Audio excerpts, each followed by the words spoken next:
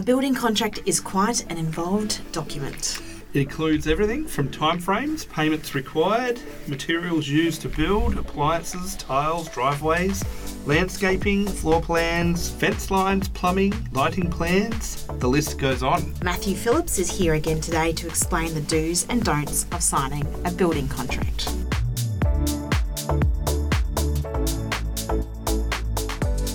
Welcome to Real Estate Right, where we talk to top experts on how to buy, sell, rent and invest right. Your hosts are Grant Kennedy and Sue Langada.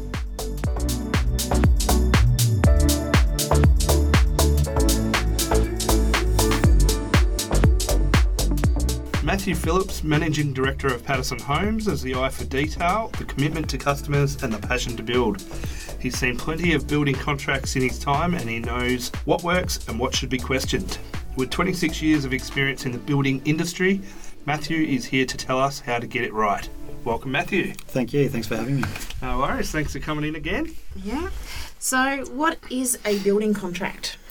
Building contract is essentially a contract between the purchaser and the builder, and will stipulate all the, project specifications, the payment clauses, payment claims, basically sets out everything between the builder and the client. Yeah. So what should we be looking for in that building contract?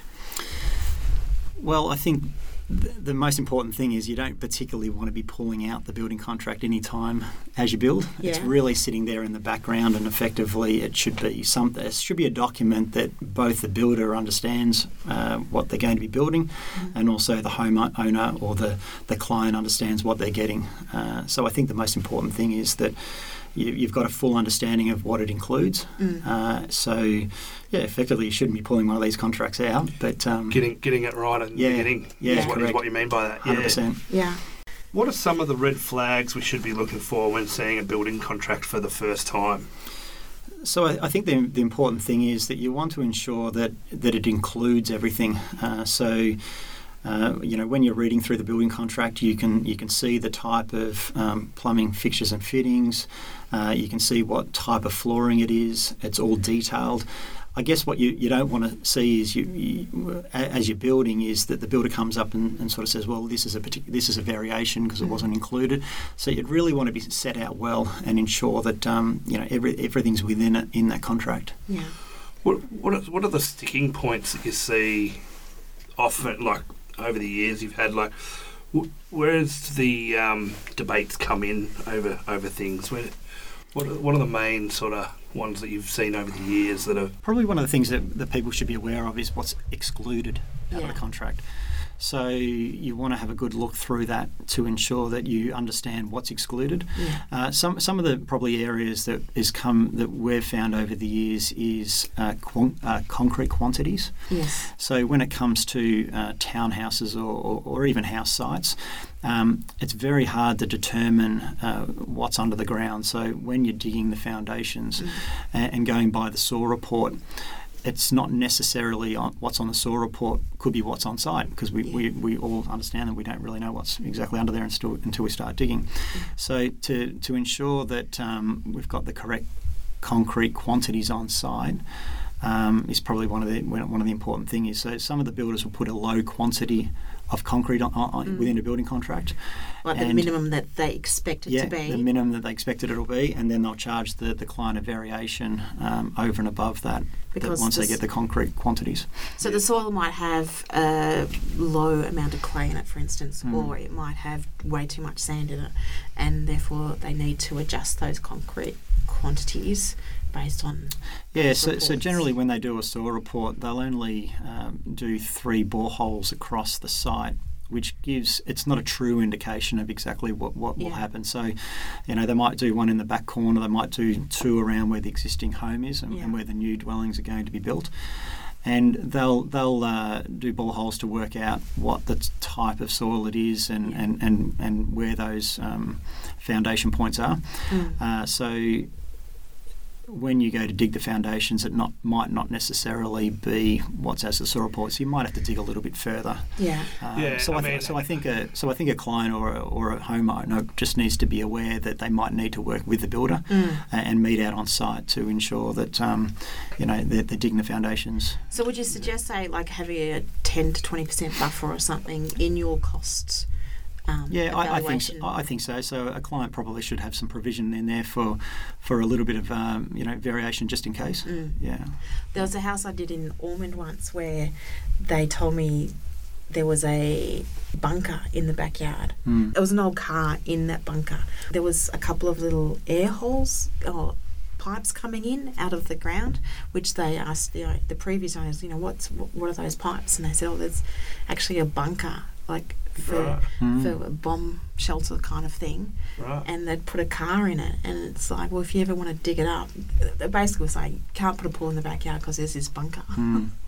Yeah. So if those 3 points, the odd thing that does come up. That's right. And a lot of the time, especially when you're building existing areas, is that those areas had the old septic tank. Yes. And when they redid all the sewer lines and put them at the back of the property, majority of the time those septic tanks remained in the ground. They just left them, and they left them there. So we quite often come up against that. Is that when we're building the property and especially digging the back foundations, we might come across the septic tank, and sometimes it might need to be re-engineered or a bit of bulk concrete go in that particular area. So homeowners just need to be aware that there could be a little bit of variation to suit the requirements. Hitting rock's a big one. How common is that? Depends on the area. We build a lot of properties in the beachside area, which is mainly in the sandy sort of area. However, so in saying that, we used to there. build a lot out in Gisborne and Sunbury, and we used to hit rock numerous times over there. So, we'd come across areas where we'd dig the foundations of the property and, 70% of it would be, all pretty good. And then you'd hit this one area where it'd be a rock the size of a car that you'd have to blow through to get into some sort of... And that can really blow out costs, which is unfortunately right in the beginning of a build, which is... 100%. And clients don't particularly like spending costs, as you can imagine, in the ground where they're not getting anything out of it. Yeah. But in saying that, though, the foundations is the most important part of the property. But just imagine if that rock had a bit of gold in it or something. Well, out that way, you never know. Yeah, you never know. Okay, so what sort of building accreditations should we be looking for when we appoint a builder? Well, I think the first thing is you need to ensure that they're licensed to build the properties that they're going to build. So you can check that on the VBA website, Victorian Building Authority. I think it's important too that they're a part of a housing association, one being the Master Builder Association or the Housing Industry Association of Victoria. Two of those, at least one of those. And also just check the referrals of the builder. Ask for a number of different referrals from clients, even aging back 5-10 years, to see the test of time on how that building was built. In terms of paying your builder, when are payments required, and is there a standard way that you make the payments and that kind of thing? So there's under the Domestic Building Contracts Act, there's 6 standard payments that are made throughout the process. Being the deposit stage, frame stage, base stage, lock-up stage, fixing stage and final stage. And they're all a percentage of the contract value. So an example would be the first stage is 5%. So that's before anything happens? Before one payment goes to the builder to kick things off?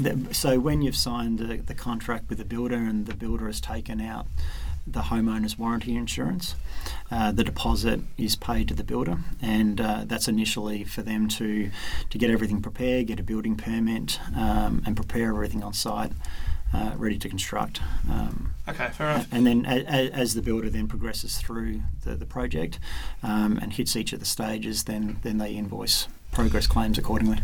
Do you as a builder at any point end up out of pocket to keep things going? Funny you should say that, because we've always kept to the contract. There is a provision in most contracts to change it. Effectively, you're taking away the domestic the Building Act requirement, and the client has to sign sign that off. So the builder then can claim different stages and different payments as they go along. For us, we only claim under the Building Act, so we claim as per what the percentages state. So when it comes to lock-up stage, generally we're out of pocket a fair amount of money until that payment's... That typically is how it goes for most builders. Correct, yeah. Okay. Yeah. So what happens if somebody misses a payment? Do you actually stop the building process? We'll generally continue on, because the difficulty with building is that you've got to do things in a sequence, and you've got to organise trades and supplies well in advance. So once you stop a building project, it's difficult to get it back within that sequence and the momentum back. So we try to avoid it. We'll generally, if the client hasn't paid within the payment terms, which is generally 7 to 10 days thereafter the claim's been issued, we'll give the client a call and find out what's going on. Most times it's to do with the finance being held up or being released, or a valuer needs to go out to the property to check on that particular stage of works. But if we can avoid it, we'll do so. It's pretty uncommon to stop a building project because of that. Yeah. If anything, it might be a little bit more common because the client hasn't made decisions along the way for certain specifications that they were supposed to choose, or variations that they haven't signed off on. Okay. You mentioned homeowners warranty insurance, was it? Yeah. Can you just explain that a little bit? Yeah, so homeowners warranty insurance was put in place by the Victorian government a number of years ago. There's a number of different insurers out there that provide homeowners warranty insurance. It's effectively insurance for the client in case the builder goes bankrupt, missing, or goes into liquidation. The insurance covers the remainder of the building. And that's an essential piece that now has to be in place before you'll start. It's a requirement before the builder can actually ask for the deposit. Yeah. And it must be in place before... Well, in fact, it's one of the items that gets picked up for a building permit. So once you apply for a building permit through an independent building surveyor, they will ask for the homeowner's warranty insurance certificate to be provided. Okay, great. Yeah. So, what energy efficiency or star ratings should we be expecting in our new homes these days? Yeah, so that's changed over the years. The Victorian government brought in a number of years ago that the places had to be 5-star energy efficient. Yeah. That's now changed to 6-star energy efficient. However, now under townhouses and multi-unit developments, that's even gone further. It's nearly up to 7 stars, or with an average of 6.5 overall. So there's a number of things that can make up your energy efficient home, being insulation, double glazing to the windows, the sealing of all the windows and the gaps around. One of the requirements is that a part of that, you need to either have a water tank or sole hot water service, generally one or the other, but sometimes councils can stipulate that they want that a part of the town planning permit. Both of them. So So it's becoming mainstream now, I've noticed, when we're photographing homes. The actual solar panels, they're not an actual requirement for electricity? No, solar panels isn't a requirement, but however, the cost of living these days and, the exorbitant costs of power bills, as we all know, is definitely making people a decision to put these things on the roof. So yeah, definitely. Because, I see the energy efficient thing as, if you make your design more energy efficient, you don't need half the things that they're talking about.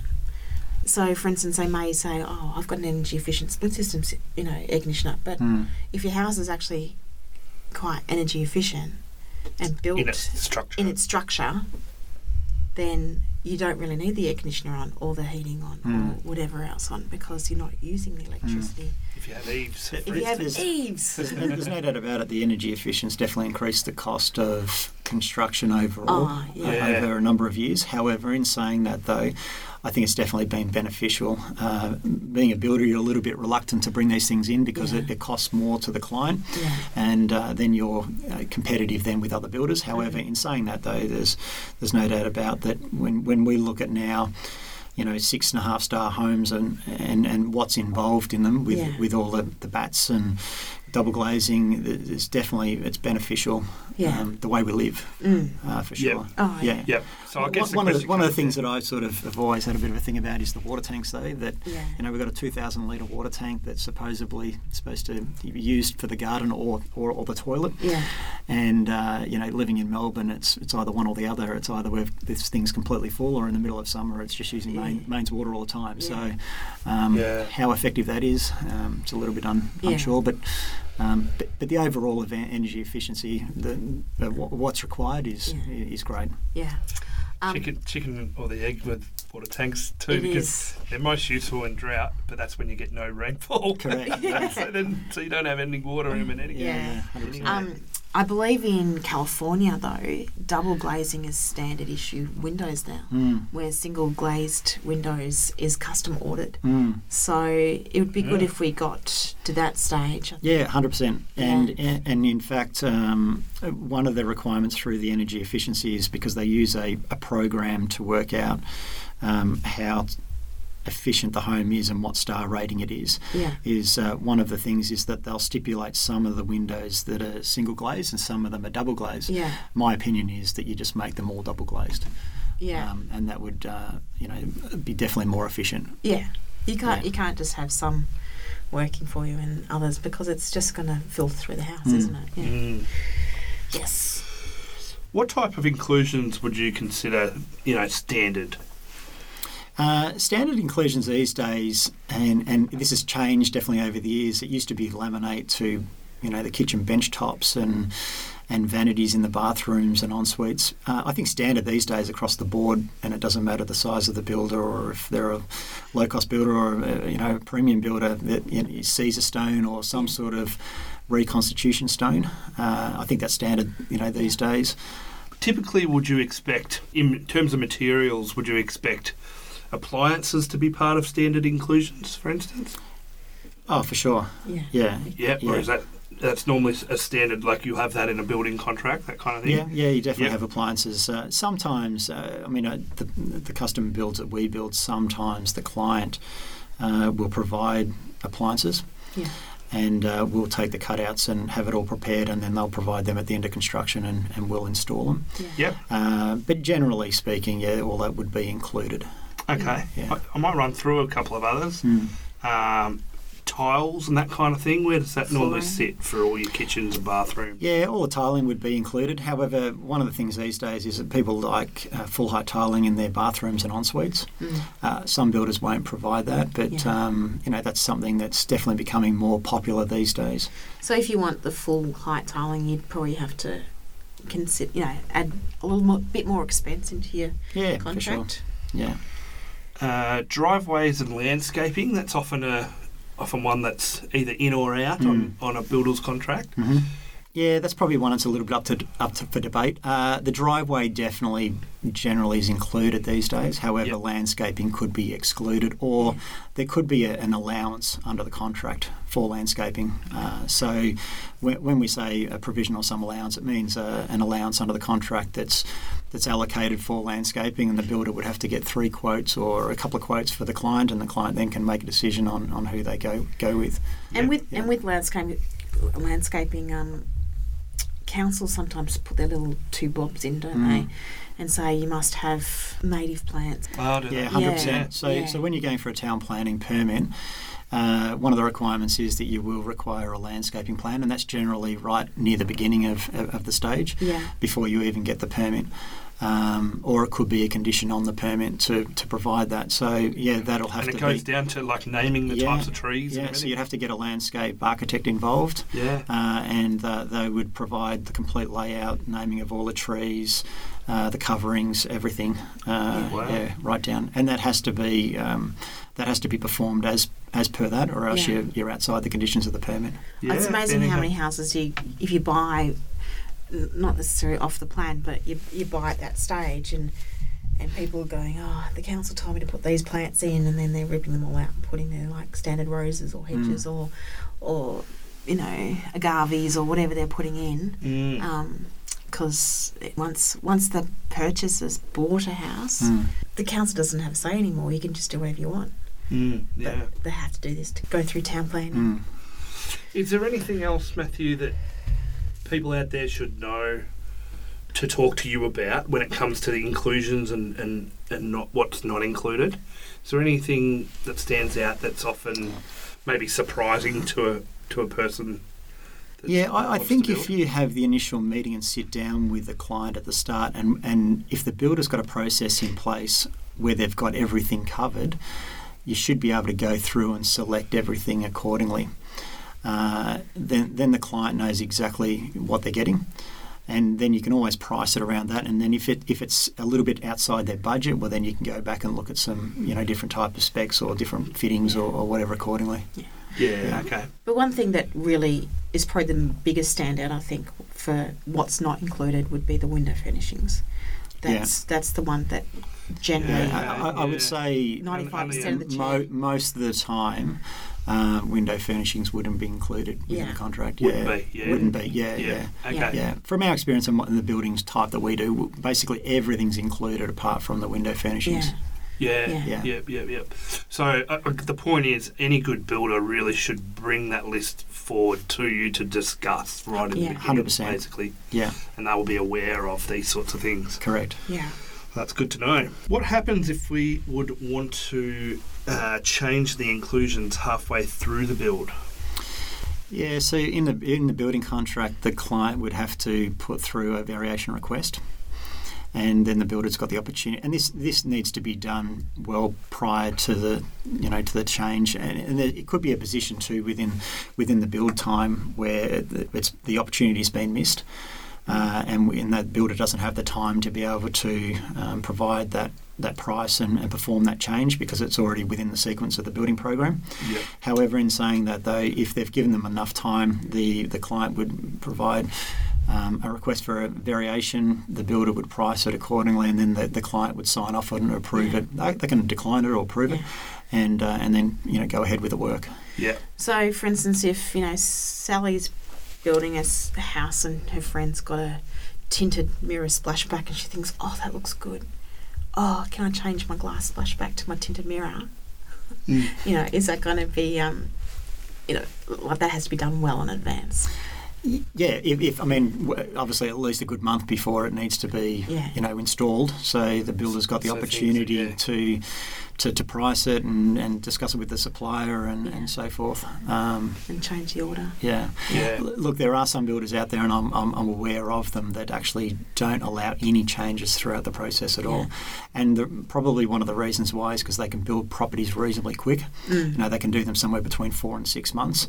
So to be able to do it within that time frame, they don't have any changes or don't allow any changes.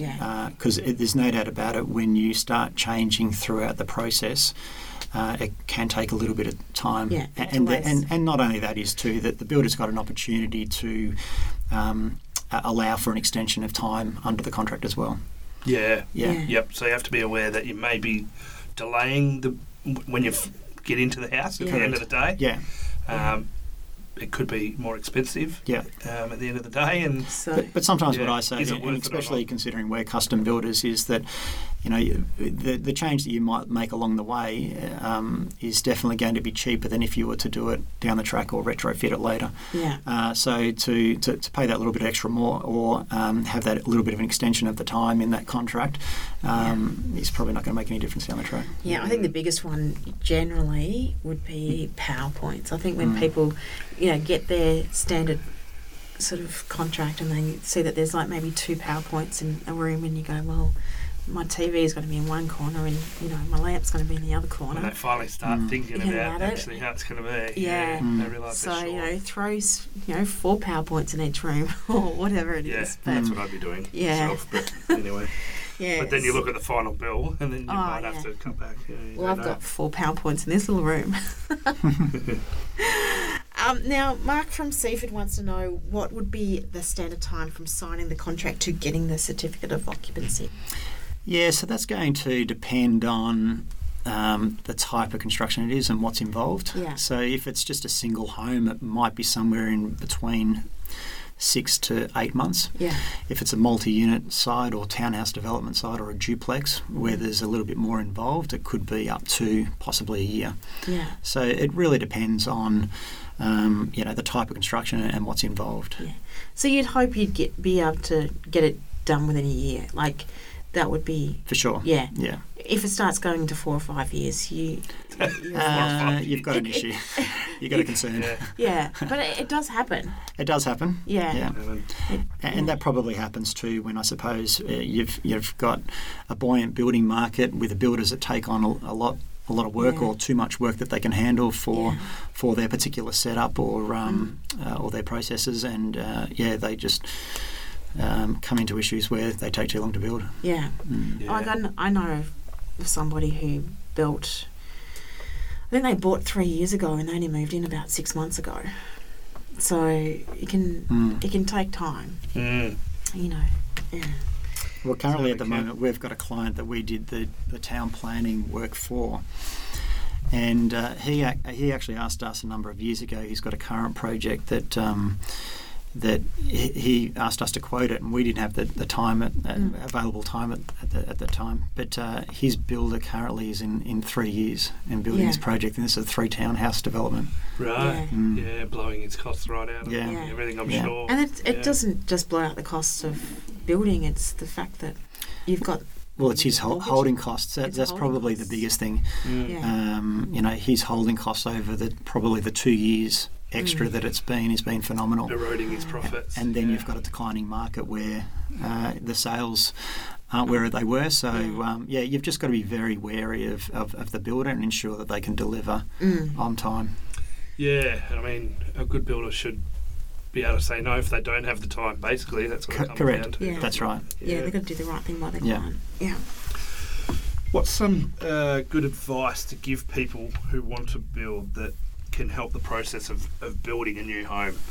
And you're welcome to have a whinge about what would make things easier for you, Help your builder, help yourself, basically. Yeah, I think if clients have got a pretty good idea of what they're after, and they're pretty set in the type of development that they're after, that obviously helps us. Yeah. We can guide them along the way a lot easier. Yeah. Yeah. So essentially, they've got to have the vision. They've got to know what they want, and they need to be able to describe that to you to make it happen. Yeah, and quite often what we sort of say to our clients is bring in some photos and some pictures of the type of look and the type of facade you're after. Yeah. And then we can help you design it around that. Yeah. No, that makes a lot of sense. Yeah. So just be a little bit organised, basically. Don't put it on your builder to... Don't just say, we want a house. Yeah. You make it happen. Yeah. Okay, you've given us some great advice there, Matthew, so we will take a small break and come back with some more of Matthew and Grant's fun facts.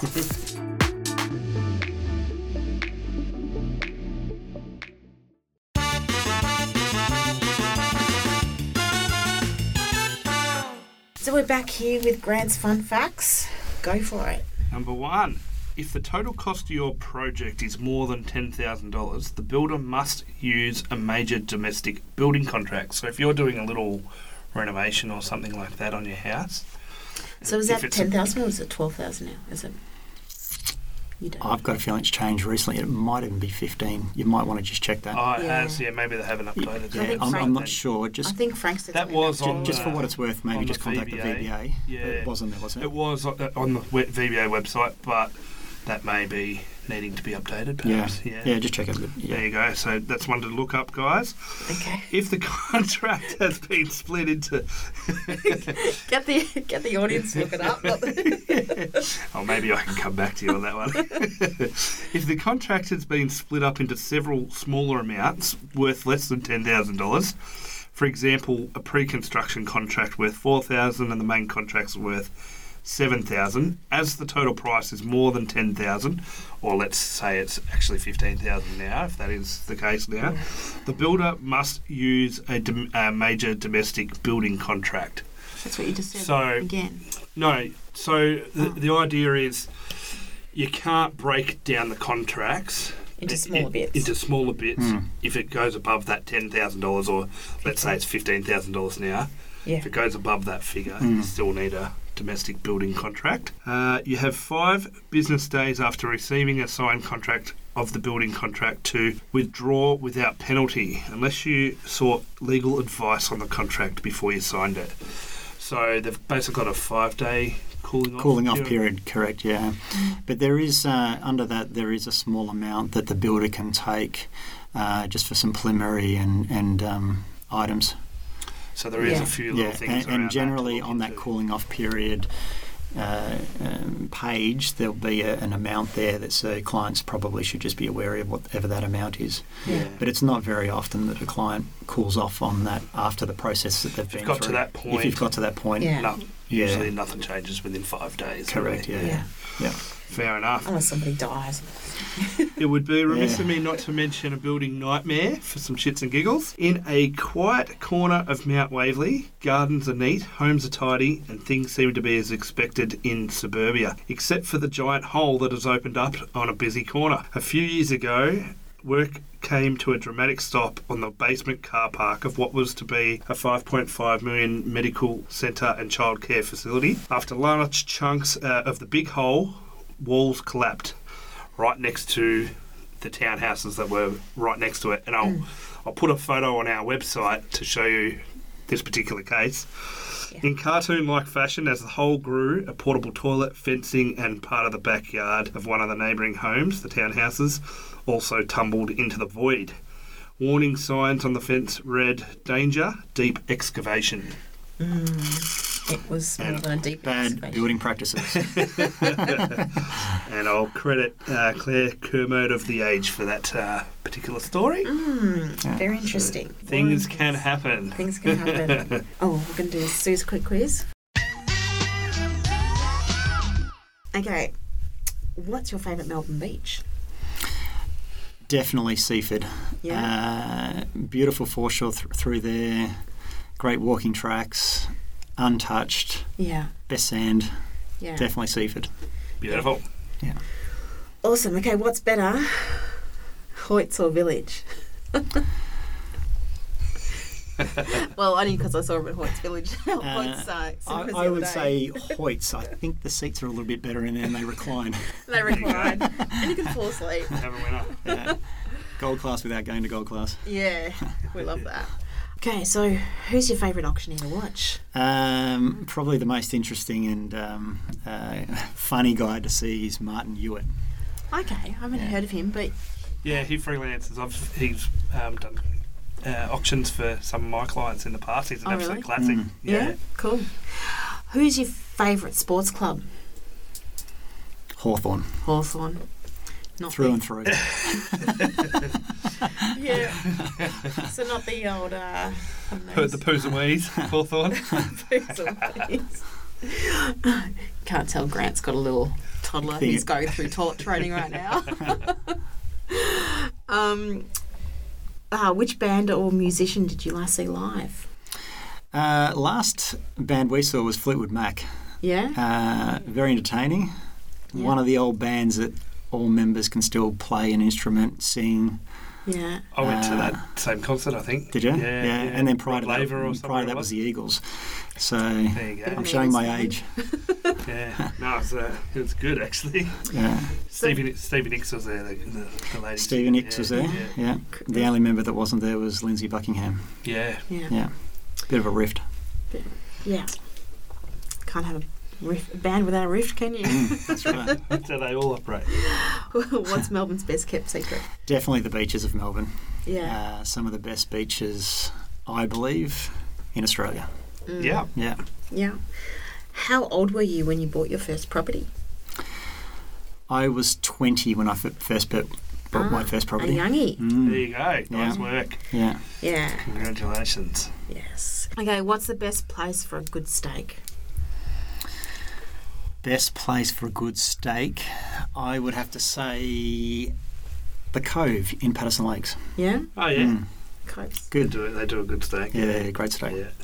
So when you decide to venture out of town, what's the best country town in Victoria? I actually enjoy, there's a little place up just outside Moe called Walhalla, last place in Victoria to get power.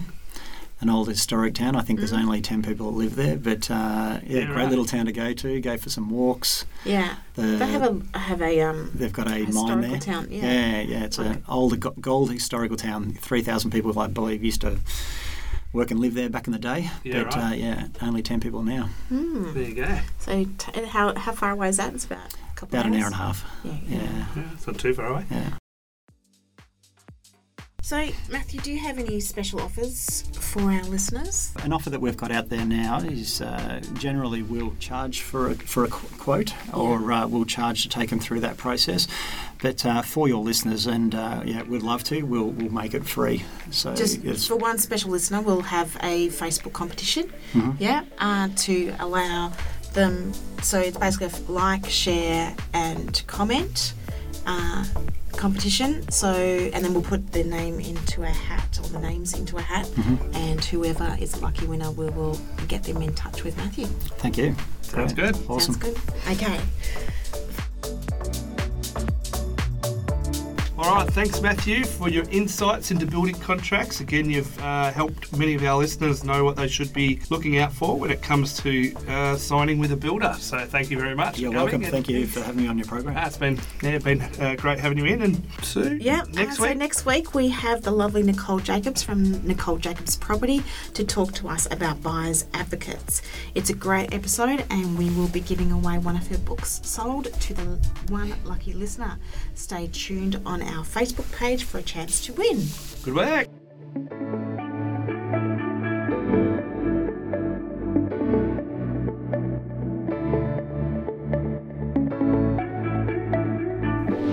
Real Estate Right is a Real Copyright and We Shoot Buildings production. We would like to thank Podbean for hosting our podcast, Audio Stock for sound effects, and Premium Beat for our theme music. If you are wanting to get in touch with Matthew Phillips from Patterson Homes, call him on 9773 8922. That's 9773 8922.